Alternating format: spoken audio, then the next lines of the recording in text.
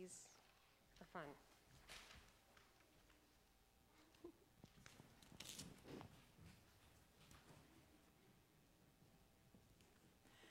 Our scripture reading this morning is from the Old Testament book of the prophet Isaiah, chapter 41.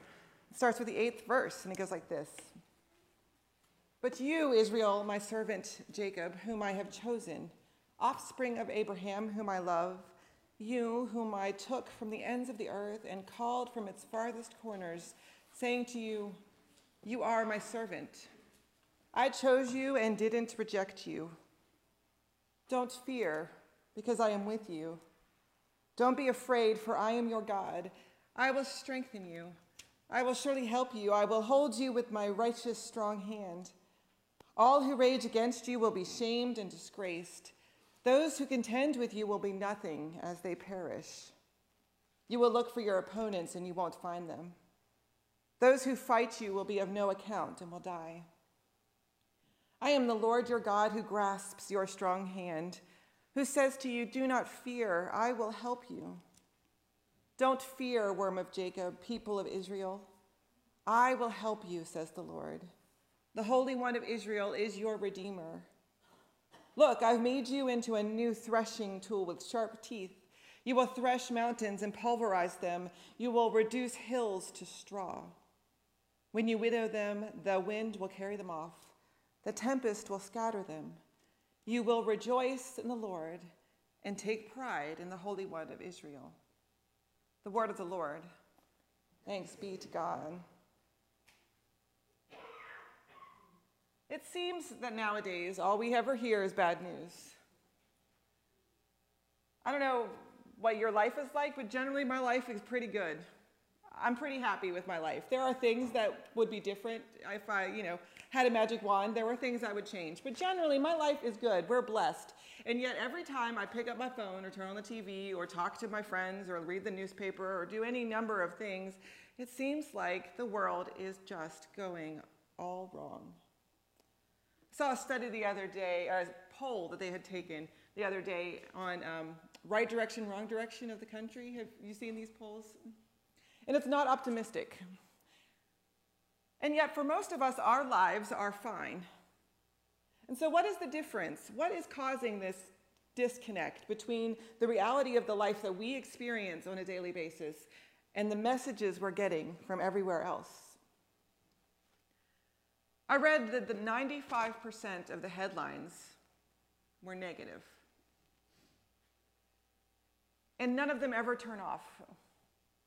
You have news at your fingertips 24 hours a day. 24 hours a day, 7 days a week, you can get whatever news that you want. And in fact, they've invented a word for this. It's called doom scrolling. Has anybody done this?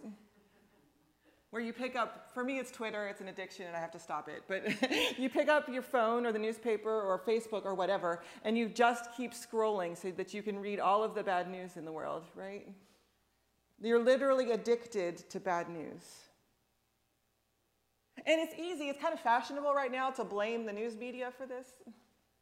Well, if they would just give us good news, then we would watch it and everything would be fine. If they would just give us good news, surely there's good news out there, they could give it to us, right?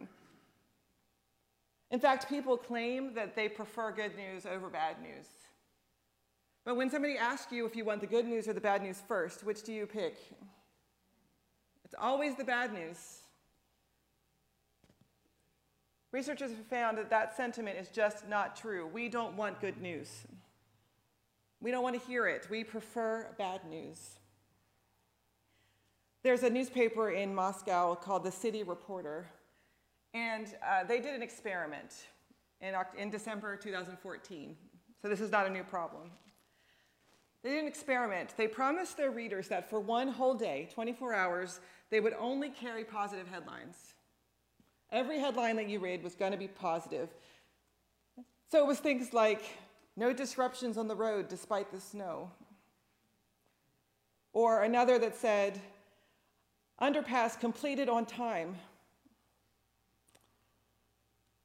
They said, do you feel like you're surrounded by negative information and you don't want to read the news in the morning? They asked. Do you think good news is a myth? They said, and we'll try to prove the opposite. So they were intentionally uplifting. They found the silver lining in every story. Do you know what happened? That day, they lost 2/3 of their normal readership. Nobody wanted it. They said they looked for the good news, and we thought they found the good news, but it looks like nobody wanted it. Nobody read it. So they returned to the old reliables, car crashes and burst water pipes. The same year, researchers from McGill University did a study. This is in Canada. They sought to explore the possibility that as consumers of news, we have trained journalists to focus on negative things. They invited participants, students in Canada, to come for a study of eye tracking. This is the really cool technology. So they put a camera right behind the TV, and they track where your eyes go. They literally watch your eyes move. You literally watch your eyes read. And then after they read, the people would read the headlines and the stories that day, and after they read, they watched a short video, which they said was the purpose of the study. But it was really like a fake filler task to confuse them, so that it's like a lie detector, essentially. And they were really depressed by what they found. They found that your eyes, naturally gravitated to the ones that had negative tones. That they preferred to read stories about corruption and setbacks. They were more interested in current affairs that were negative than they were about the positive stories of what was good in the world. And when they asked the people in this study after if they preferred good news over bad, they said that the media was too focused on negative stories. So why is it that we like bad news? What is it that we enjoy about the bad news process? And I think it's this. I think we want stories that reflect our fear. I don't think we consciously want that. I don't think we consciously are like, you know what, I really want to feel afraid today. But I think that at the base of things, fear is one of the most common human emotions. When we name what we feel, when somebody asks us how we're feeling, often fear is at the top of the list. We may not call it fear. We may call it something else like, oh, I'm just having a hard time today, or, you know, I just don't really feel like doing anything, or I'm kind of mad at my friends. But often, deep down at the bottom of what we're really feeling is fear. And even when the world is stable, even when our lives are going okay, we have a lot of things that we feel afraid. It's basic. It's part of who we are as people. Anxiety is part of our protection mechanism. It's how we survived. It's normal to be afraid of snakes because snakes are dangerous. It's normal to be afraid of the sound in the dark because sounds in the dark were dangerous. We were trained, we developed to be afraid of things so that we could survive things. And we know we're not alone in this. We constantly hear in Scripture stories of people being told not to be afraid. I bet you could come up with 15 stories off the top of your head where the first thing God says is, do not be afraid. Moses goes to the burning bush. And there's literally a burning bush on fire. And I don't know about you, but I'm afraid of burning bushes. I'm afraid of a burning bush, especially one that starts talking to me. I think fear is a normal reaction. And the first thing God says is, do not be afraid.